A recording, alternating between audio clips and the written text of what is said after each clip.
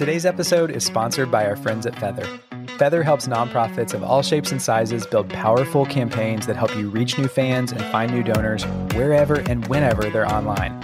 We love them because their tech makes creating and optimizing your paid ad strategy super simple. And oh yeah, they just happen to be amazing humans too. Sound like Feather might be a fit for your organization? Learn more today at feather.co. That's feather without the last e.co. Or follow the link in our show notes. Hey, I'm John. And I'm Becky. And this is the We Are for Good podcast. Nonprofits are faced with more challenges to accomplish their missions and the growing pressure to do more, raise more, and be more for the causes that improve our world. We're here to learn with you from some of the best in the industry, bringing the most innovative ideas, inspirational stories, all to create an impact uprising. So welcome to the Good Community. We're nonprofit professionals, philanthropists, world changers, and rabid fans who are striving to bring a little more goodness into the world.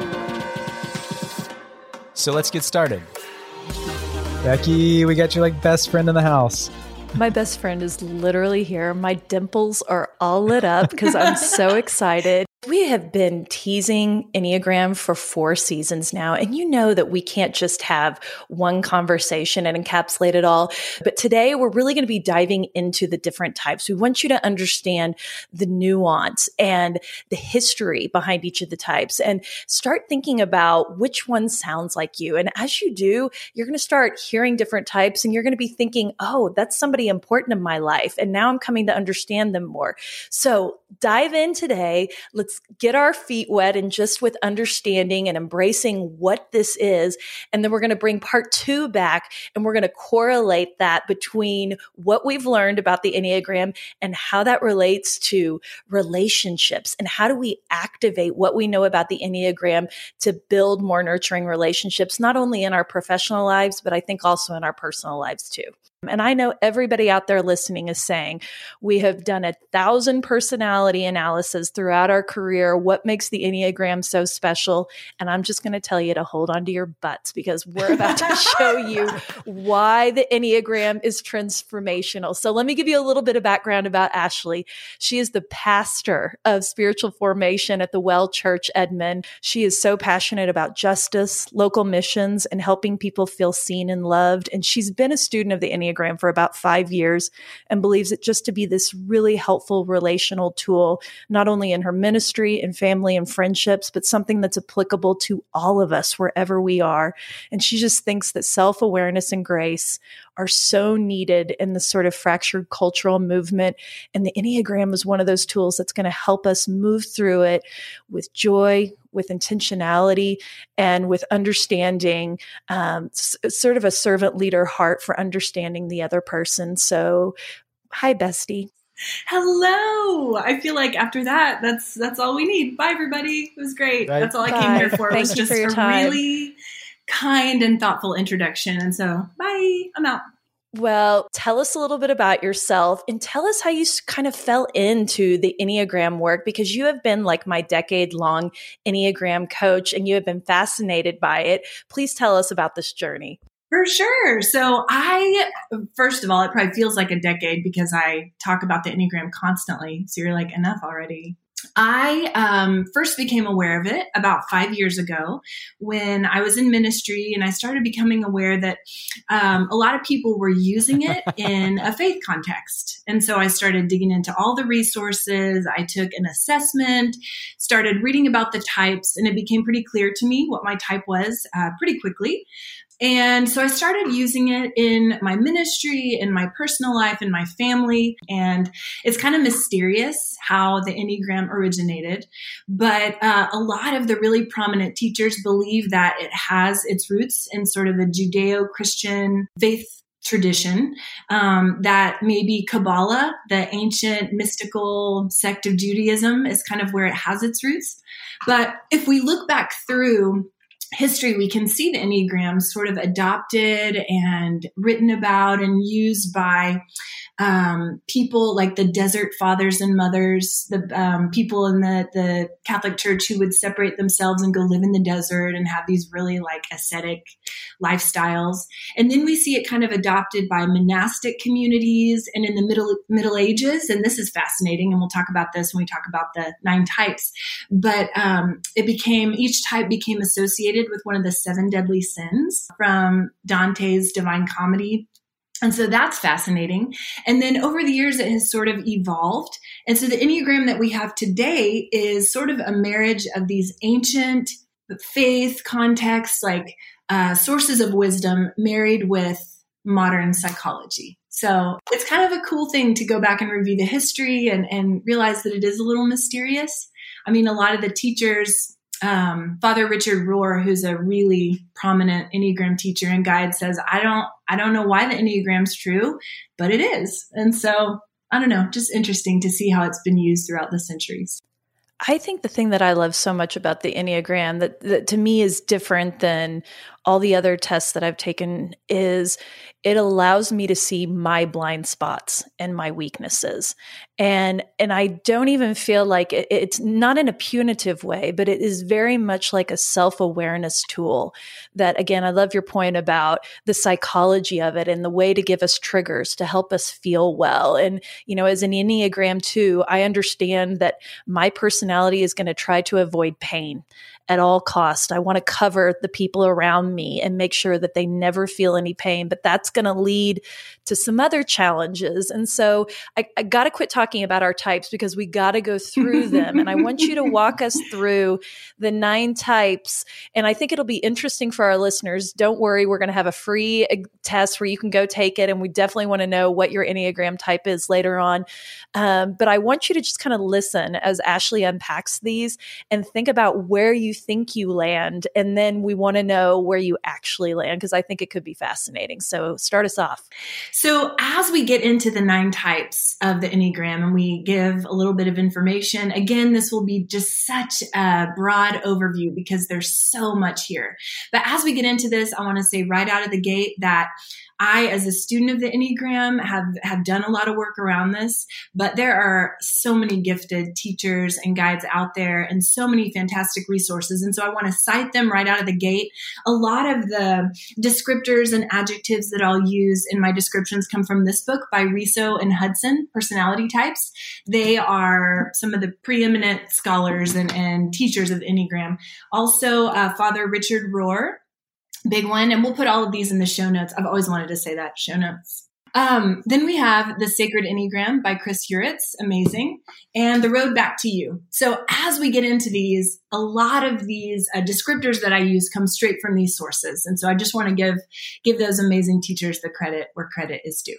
I also want to be very clear as I go through this that no Enneagram type is any better than any other. And that's part of the beauty of this too, is that we see through the Enneagram that all of us, when we are our best selves, bring something beautiful and essential to humanity. And what better gift can we bring to humanity than our best selves? And so I want to make that really clear because there may be some things in here. I'll talk about some of the strengths of the types and some of the weaknesses, and be so careful not to judge because truly there is no type that's any better than any other. So I also want to let you know that if you do choose to take an Enneagram assessment, I encourage you to do that. You may not find your type from the assessment. They can point you in the right direction. Maybe I would recommend maybe taking your top 2 or 3, depending on where your scores fall, and investigating those types. And what I mean by that is finding a source, a website, a book, something, and read. That's the best way to discover, is just to read the types, feel what resonates with you.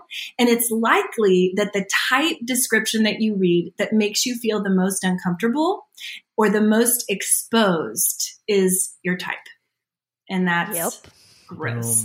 It's gross. I mean, I remember reading my type thinking, how does someone know that? And I don't even know that about myself. Ew. I also want to let you know that your type cannot change.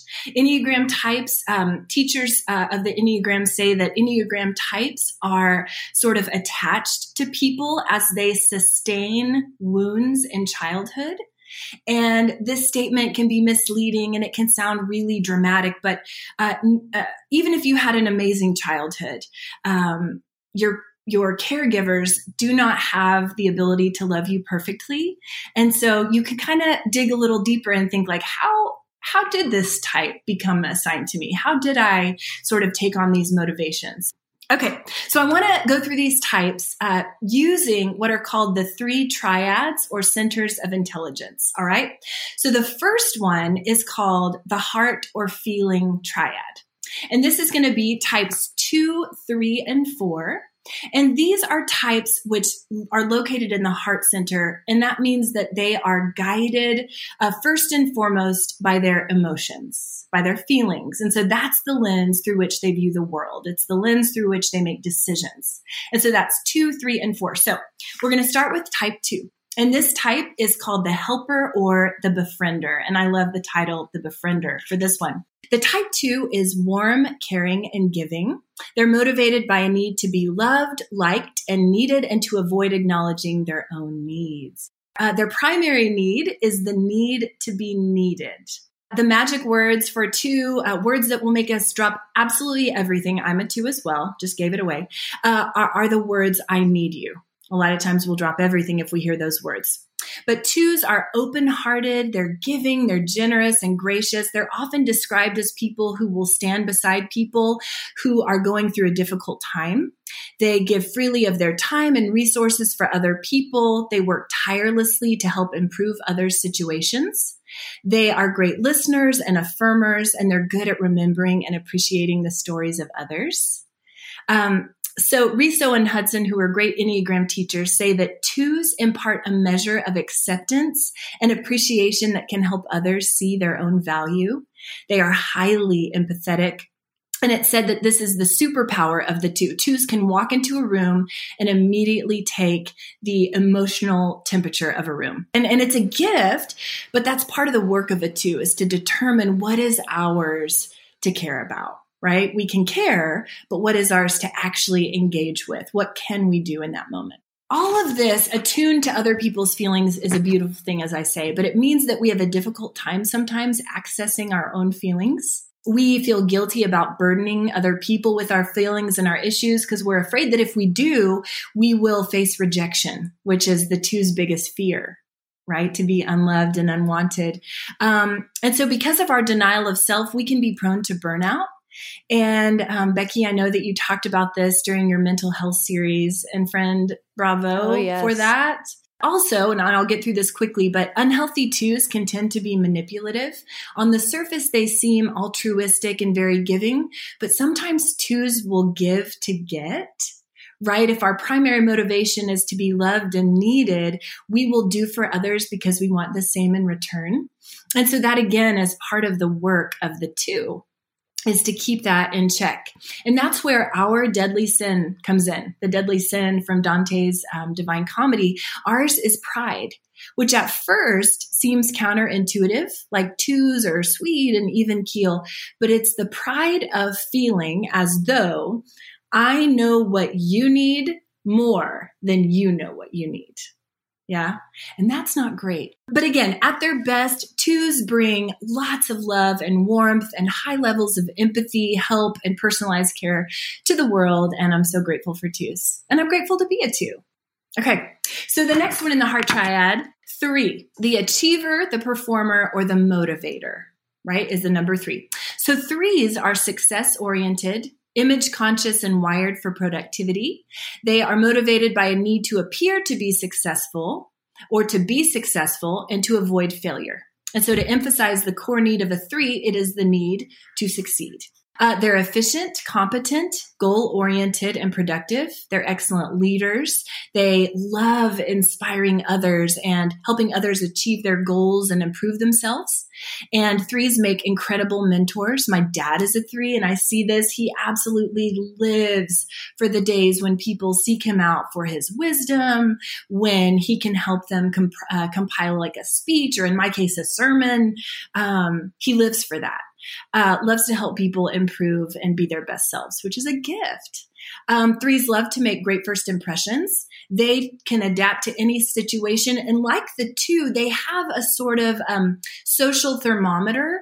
They can walk into a room and see what's needed. But unlike the 2, who is always asking, like, do you like me? Does everybody like me? The 3 is asking, am I successful? Am I coming across in this moment? So 3s are competitive, sometimes to a fault. They love to win, and they like other people to know about their accomplishments. They get their life energy from their successes, and they love praise and accolades. They love to get a trophy.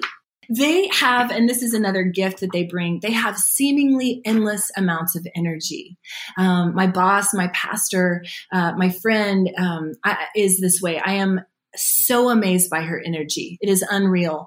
And I'm jealous because she makes everything look so easy. But because so much of the worth of a 3 is tied up in their achievement, they can be prone to workaholism if they're not careful. And as I mentioned before, 3s have this ability to be who they need to be in any given situation. And so a lot of times they have the most trouble of any type perceiving their own feelings. They are mask wearers. I've heard them called mask wearers. And again, this is just being who they need to be in every situation. And this is where the deadly sin of the 3 comes in. It is deceit. And this was one that was added later in more modern era after the Middle Ages. So yeah, it's deceit, that mask wearing. And this practice can lead them to disconnect from who they really are. So that's part of the work of the 3, is staying in tune with who they really are. But again, at their best, 3s are adaptable. They're inspiring. They're ambitious, energetic, high achieving, and motivated. And I am so grateful for 3s. Okay, so the 4. The 4 is the last type in the heart triad. They are the romantic or the individualist. Their core need is the need to be special, the need to be unique. They're creative. They're sensitive. They can be a little moody. This is not always a bad thing. They're motivated by a need to be understood, experience their oversized feelings, and avoid being ordinary. I've heard it said that 4s are the rarest Enneagram type. I don't know if that's true, but 4s would love to believe that that's true, because yeah, I was about to say that fits. That's right. I'm surrounded by a lot of 4s, which is incredible because they encourage me to see the beauty around me. But these have been some of the most difficult people to help type. And it's because they can be pretty resistant to the Enneagram, to being typed, because they value uniqueness and they value being special. So 4s are intuitive, expressive, they're creative, they seek beauty and harmony in their surroundings, and they're constantly looking for deeper meanings behind things. I heard a really beautiful thing about 4s recently. 4s are the only type on the Enneagram who can sit with pain and not feel the need to fix it. And isn't that a gift? That's a superpower. So like me as a 2, if I sit with someone who's grieving, I want to try to fix. I want to try to soothe and help. But a 4 can sit in the pain. And isn't that just a gift for people who are grieving? My goodness, you know? So 4s, the romantic, love melancholy, that sweet sadness. They love to sit in their feelings, and they swim in a deep pool of feelings all the time. And their feelings are what fuel their creative endeavors. And they're almost always artistically gifted in some way. And like I say, they despise anything ordinary. They love the unconventional, the dramatic, and the refined. For example, I've seen this happen with 4 friends. If they like an obscure musician and then other people start liking the musician, they will turn it off and never listen again. As being married to a 4, I can affirm this. Oh yeah, I forgot Candace was a 4. 4s believe, and this is kind of where we get into the shadow side, what's called the shadow side of a 4, but they believe that there is something lacking in them. That is sort of this deep-seated feeling that they carry. And this is where their deadly sin comes into play. And for the 4, it's envy. They have a tendency to look at other people and wonder how other people can have it together, or how other people can be better at something, or have something that a 4 wants. And this is where that deadly sin comes in, and where the work of a 4 comes in. They feel misunderstood a lot of the time as well, 4s. And they get frustrated by this. And that's something important to remember about 4s too.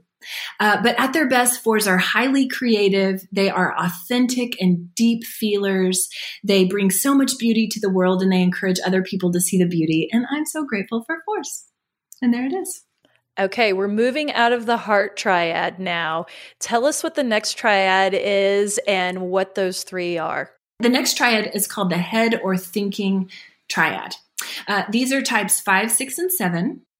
Just as the people in the heart triad view the world through their feelings and emotions, the head triad is going to perceive the world through their thoughts, right? These are people who are going to think before they act.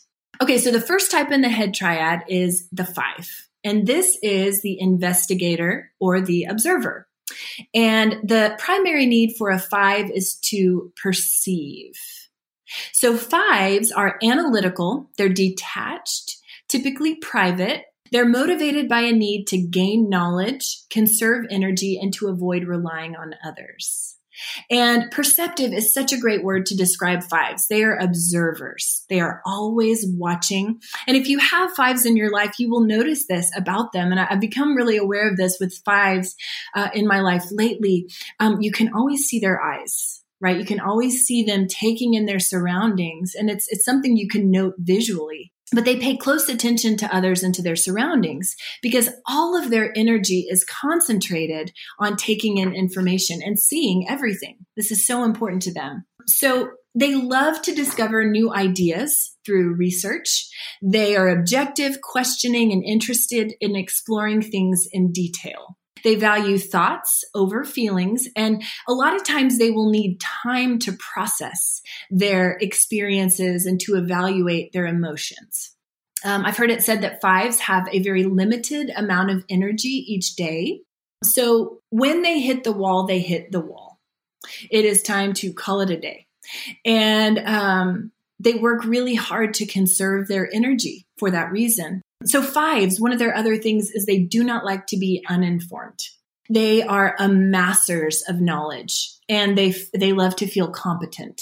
All of their energy is concentrated, as I said, on taking in information. And so in an unhealthy state, we can identify 5's deadly sin, and that is the sin of avarice or greed. So 5s at their core tend to feel this deep emptiness. They long for fulfillment. And so this can take shape in a greed for information. But at their best, 5s are contemplatively gifted. They are able to grasp big pictures, big concepts. They have powerful inner lives, and they're deep, deep thinkers. And I'm so grateful for 5s. I just have to pause right here and say something about all of this, because as you unpack this, and as I have, some knowledge of the Enneagram, but not to your level, as you're talking, I see the people in my life that are those types. And I think it frames them in such a compassionate way. And I hope people who are listening right now feel this as well. I could think of staff members. Like I think about a staff member who could be a 5. The fact that they want to be informed would say something to a leader about the way you need to communicate with that individual, because that is a value system. And so I think that this tool could be one of the most powerful tools as we're working through relationships in this business. And I mean, we have a ton of nonprofits in here. We have social impact entrepreneurs and marketers. And it's like wherever you are in the world, whoever you're working with, because we're working with some of the toughest and most systemic problems in the world, understanding someone's type is going to give 2 things. It's going to give you grace, and it's going to give you perspective about someone. And I think that all of that is going to lead to empathy. So I just had to pause right there, because this is not just your basic personality analysis. This is how you move through life intentionally, loving the people around you for exactly who they are and the gifts that they can bring. And we figure out ways to amplify them. And when it's not a good time, you figure out how to support them when they need that support. So thank you, Ashley, for teaching me all of that. I just keep thinking too, this is why communication is just so complicated, because we're each wired. When we have similarities at the surface, our motivations, our biggest fears, our drivers can be so different, and the way that we need to be able to get to the table together, whether it's through a donor that we're courting or through a friend that we're trying to work through problems with, like this is illuminating so much. So I think this is going to be so helpful as we try to tie this all together, but keep going. Like, we don't want to stop you. You know, a lot of corporations and organizations, nonprofits and otherwise, use this tool. I've heard of companies even putting on the nameplate outside people's doors, their number, so that people know as they walk into that office, what is this person's motivation? How can I have compassion for this person? How can I appreciate what makes them unique and appreciate the unique gifts and abilities they bring to this organization and to humanity? So I have seen it be so impactful, so effective in my ministry, in my work, in my home, in my friendships, in my family. So yes, it is such a tool for cultivating empathy. I cannot emphasize that enough. Okay, so we're on to the 6, the loyalist. All right. So 6s are committed, practical, and witty. They are worst case scenario thinkers who are motivated by the need for security. So their core need is that need for security. They are loyal friends and committed partners. They are excellent members of a team. They have a quick wit and can be incredibly charming. And they value order and structure. And so as the 6 is located in the head triad, the thinking center of intelligence, they're analytical. And as I say, sometimes they're called worst case scenario thinkers. And I've heard this from my 6 friends and from other 6s that I've heard on podcasts and have read about. 6s are the kind of people who will sit down in a restaurant and who will face the door. They will take the seat facing the door. And before you have placed your order, they have charted all the exits and they have formulated a plan in case things go south during the meal, you know? And this kind of forward thinking, this kind of troubleshooting can be so essential to an organization, right? They can be the devil's advocate, right? Like they'll think about different scenarios that can play out, even if they're unlikely, just in case. They're big preparers. I think I might be raising a 6. And they think of everything. Like he'll pack everything he could ever need in his backpack to like take a bike ride up the street, you know, just in case, right? These are 6s. So they think through the implications of decisions. They're highly skeptical. And so sometimes they can struggle to trust other people. But once you prove yourself to a 6, they are incredibly, incredibly loyal. 6s are prone to self-doubt, which is why they are big consulters. They often consult friends and trusted advisors when they need advice. I've often heard this called the inner committee, right? We're going to talk about the 1 in a minute, and they have what's called the inner critic. I've heard the 6 has what they call an inner committee, and I've heard it compared to the movie Inside Out. All of these differing voices and perspectives in their own mind. But a lot of times they externalize this and form committees on the outside too. So when they're unhealthy, 6s can overthink things and kind of spiral into anxiety. This is where we see the deadly sin of the 6, which is fear. This is one of the others that was added later. They can become paralyzed by their analysis in these moments, analysis paralysis. But what's amazing about 6s, and I see this in my potentially 6 child, is that more than any other type, in a situation of danger, of a crisis, they can overcome their fear faster and jump to action than any other type. And that's probably because they live with fear every day. And so it's not unfamiliar to them, which again helps us have such great compassion on a 6. And that's a beautiful and painful gift that they bring to the world. As we're unpacking this, it's like the layers of why you want to surround your team, why diversity, cognitive diversity is so important. why we should be looking at that about our boards too. So I just think it speaks to the beauty of humanity, of how the voice of community is so important. And it points back to our core work. And it's about amplifying everybody, because it can't just be 3 people, because they are not have so many blind spots. So this is beautiful. Sorry to interrupt. Totally. No. And I'm so glad you brought that up. I work on a team right now in ministry, and we have a 1, a 2, a 3, a 5, a 7, and 2 8s on our team. Interesting dynamic. Wow. And it is a thing to behold when people are living in to their gifts and their abilities and their strengths. And when that's recognized by other people, I've never been part of such a healthy work environment. And I think that's a big part of it, right? So yeah, at their best, 6s are fiercely loyal, honest, and reliable. They're faithful friends, partners, and members of teams, and they're committed to the common good. And I'm so grateful for 6s. So the last type in the head triad is the 7. This is the enthusiast. 7s are fun, spontaneous, and adventurous, and they are motivated by a need to be happy, to plan stimulating experiences, and to avoid pain. 7s are typically the life of the party. They are enthusiastic and accomplished, uninhibited and joyful. They are magnetic, silver linings people. And my brother is perhaps the 7th 7 who ever 7'd. And he can spin a situation that is terrible and make you think it's great, like silver linings. And that is because of that need to avoid pain. Like, this is great. Everything's fine, right? So he is funny, and 7s are so funny, and they're charming, and they are relaxed, and they're into self-deprecating humor. They don't take themselves too seriously. They're great to have around, and they help people see all the possibilities that life has to offer. 7s are light and cheerful, and they can get away with a lot of things because of that. And as someone who has a 7 as a baby brother, that is real. 7s are always chasing something shiny, new experiences, fun experiences, different experiences. They're wonderful starters, but sometimes they struggle to finish, especially when things get hard. They will, skirt away from pain at all costs.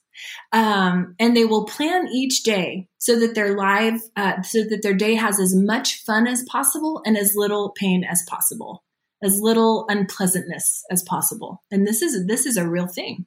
And they need stimulation and new experiences to keep them going. They tend to delay or ignore unpleasant tasks.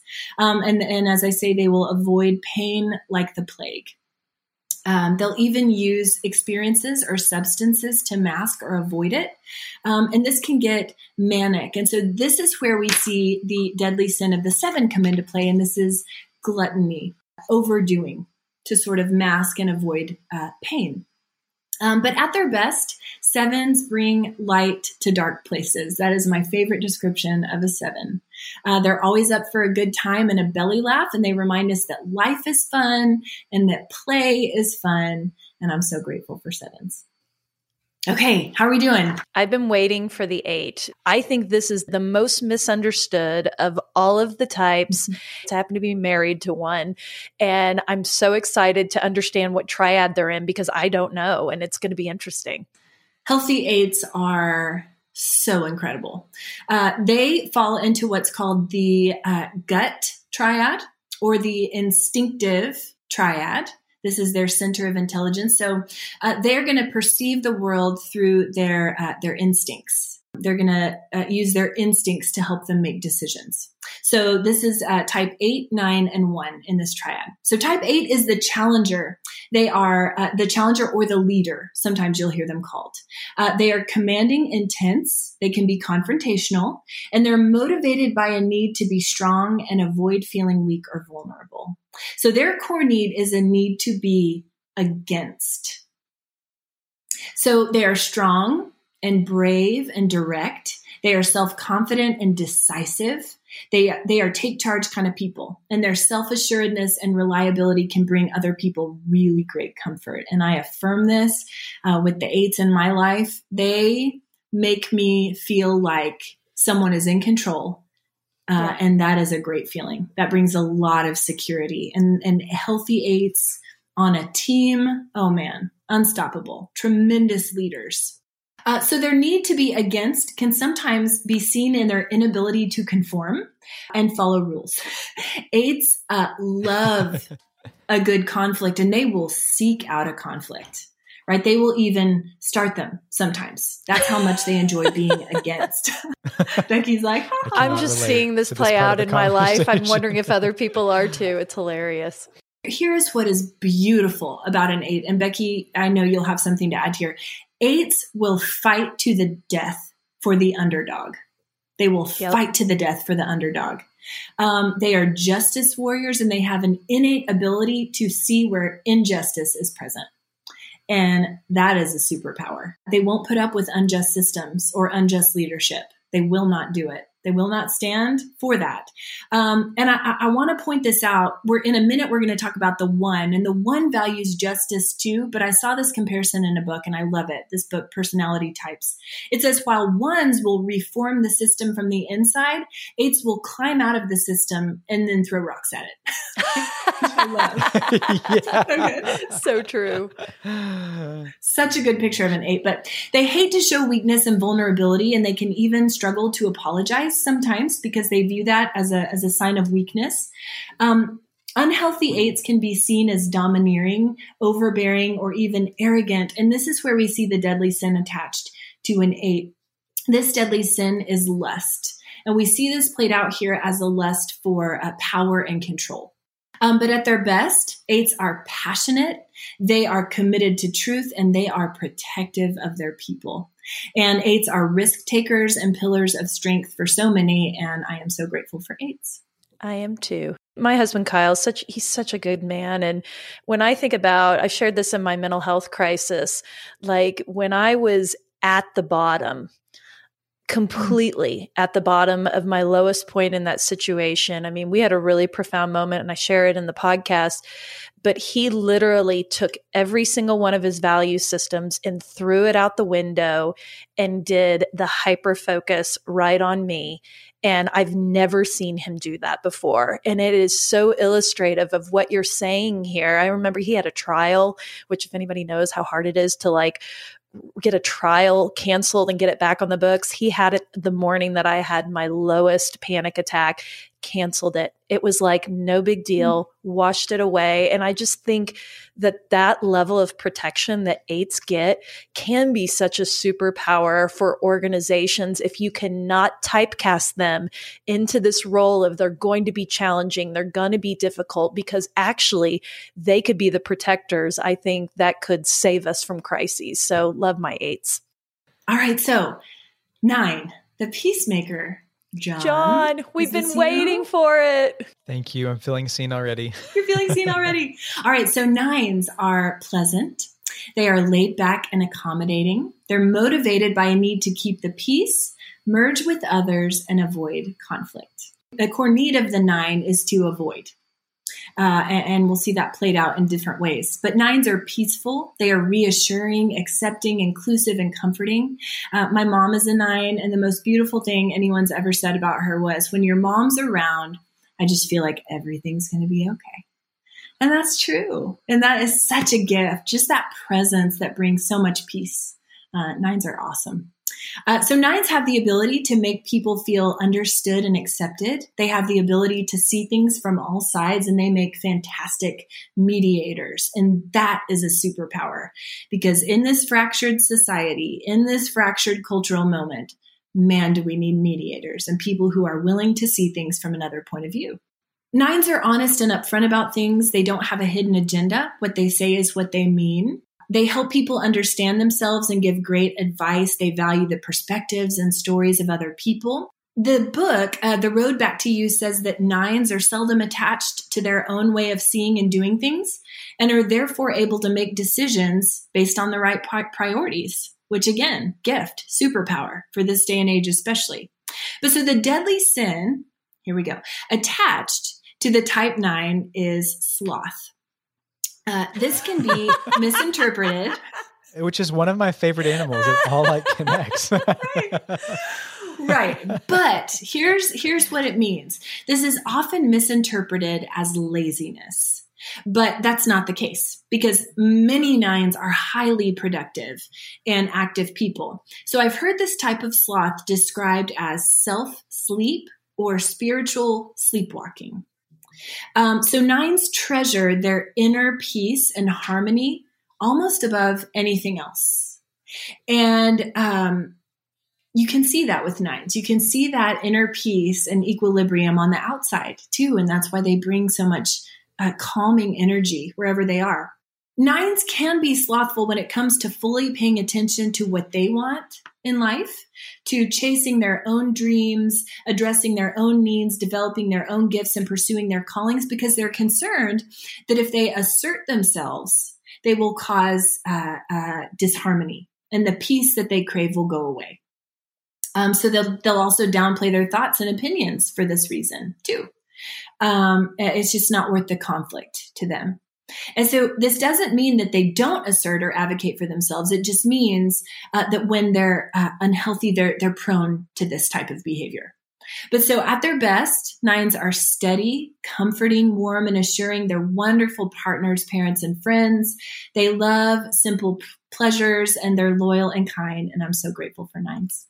Oh my gosh. And I feel like I need to go sit with this because, man, this is so good, y'all. And I mean that. I love that you said that I'm going to react in the way that I feel, but I do think we need to not just let this conversation pass us by. There's so much that we can learn about interacting with others, but not to miss the moment to do the reflection on us. I mean, it's we need to give space to understand the different ways that we're coming about things. Because if you know you're aligned at the core, the way that we're just seeing things or interpreting things is kind of everything, is how we can move forward. And I just think what can get unlocked as we know ourselves better and as we know our teams better and our families better. And it's what a moment to do this when there's so much strife across the world and the country and even in our own walls at organizations. So thank you for letting me feel seen. I feel really appreciated. And I think, man, there's work to do too in understanding and how I can be a better all the things, So this is great. Yes. Good. I'm so glad. And I want to encourage everyone. This is just a very high level overview of each type. And I know I'm taking some time because I want people to kind of start to get an idea maybe of where they might fall. But I want to encourage people to dig deep into this. There are so many layers to the Enneagram. And this is not sufficient by any means. So please dig deeper into your prospective type because it's so insightful. Okay, last type in the gut triad is the type 1. So this is the perfectionist or the reformer. And I actually prefer reformer because I think perfectionist can kind of have some negative connotations. So ones are ethical, dedicated, and reliable. They are motivated by a desire to live the right way, improve the world, and avoid fault and blame. And their core need is the need to be perfect. So ones are idealists who value goodness, balance, and morality. They're motivated by the good and just world that could be, and they take a lot of responsibility on themselves for bringing that about. They're good examples. Enneagram teacher Chris Hewitt says that healthy ones are some of the best people that you know. And that's true. They are honest and principled, and they're responsible, rational, reasonable, mature, moderate. They always strive to be ethical and fair and objective. Truth and justice are their primary values. So most ones, as I say, value efficiency. My husband is a one, and he is truly the best person that I know. And that's so great. Legit. And he does value efficiency. We went on a trip to Mexico, and we were in the breakfast line, and I knew I could see him. Ones have this superpower to walk into a room and see what needs to be fixed, what needs to be improved, what needs to be made more efficient. And sure enough, we sit down at our meal, and he's like, what they could do is add another line on this side. And this would really improve the flow of traffic. This is what ones do. They are going to improve things, and they value efficiency. So when it becomes a problem, though, is when a one starts to get unhealthy and move into stress. They can present as judgmental, harsh, and nitpicky. But what's going on inside a one is so fascinating. And I mentioned this earlier, but ones have what's called an inner critic. because they desire so desperately to be good and to be to value perfection and goodness, they hold themselves to a really high standard. And so this inner critic is constantly berating them. And an awareness of this, living with a one, has been so helpful for me. Because I can see on the outside when Jeff's inner critic is in overdrive. And it really is heartbreaking, and it has given me so much compassion for him. This is something that ones really have to fight. And it's part of their work, is to try to silence this inner critic, or at least turn the volume down a little bit. So the medieval deadly sin that is associated with the one is anger or rage. And that harsh inner critic can spark the rage in the one. But at their best, ones are highly principled. They're good, upstanding people who seek to make life better and more just for the rest of us. And I'm so grateful for ones. Just so much there to unpack. And the reason we want to do this on the show is because this is huge in our work. It's huge in how we communicate up, down, across with donors everywhere in our life. And we just wanted a place where you can kind of go and really dive in as a jumping off point. And Ashley, you've already said this. This is just scratching the surface too of where we can go with this. We realized that was a lot of information for you. However, we didn't want to strip away any of the detail for each of those types, because what do we talk about all the time? The detail, the micro moments, the nuance in this world, that is the thing that binds us and connects us. And so this was the first part in our Enneagram series, and we really wanted to do a high overview so you can get a sense of what it is and what the types are. But tune back in to our next episode, because we're going to teach you how to activate it. We're going to be talking about the correlation between building relationships in the Enneagram. We're going to be talking about how to use it in everyday life, in the office, with your family and friends. We're going to talk about self-awareness and why it's important to pour into your own type to help you grow. And if you're someone who has growth mindset, we talk about this all the time. We are constantly reassessing ourselves and figuring out how can we be better, more vibrant humans that show up in this world. So this is heart and head work, and we are here for it. And I just have to say, now the whole world and the community knows why I love Ashley Engel, and I have loved her for more than 20 years. That guy, yeah. Hey friends, thanks so much for being here. Did you know we create a landing page for each podcast episode with helpful links, freebies, and even shareable graphics? Be sure to check it out at the link in this episode's description. You probably hear it in our voices, but we love connecting you with the most innovative people to help you achieve more for your mission than ever before. We'd love for you to join our good community. It's free, and you can think of it as the after party to each podcast episode. You can sign up today at weareforgood.com/hello. One more thing, if you loved what you heard today, would you mind leaving us a podcast rating and review? It means the world to us, and your support helps more people find our community. Thanks, friends. I'm our producer, Julie Comfer, and our theme song is Sunray by Remy Borsboom.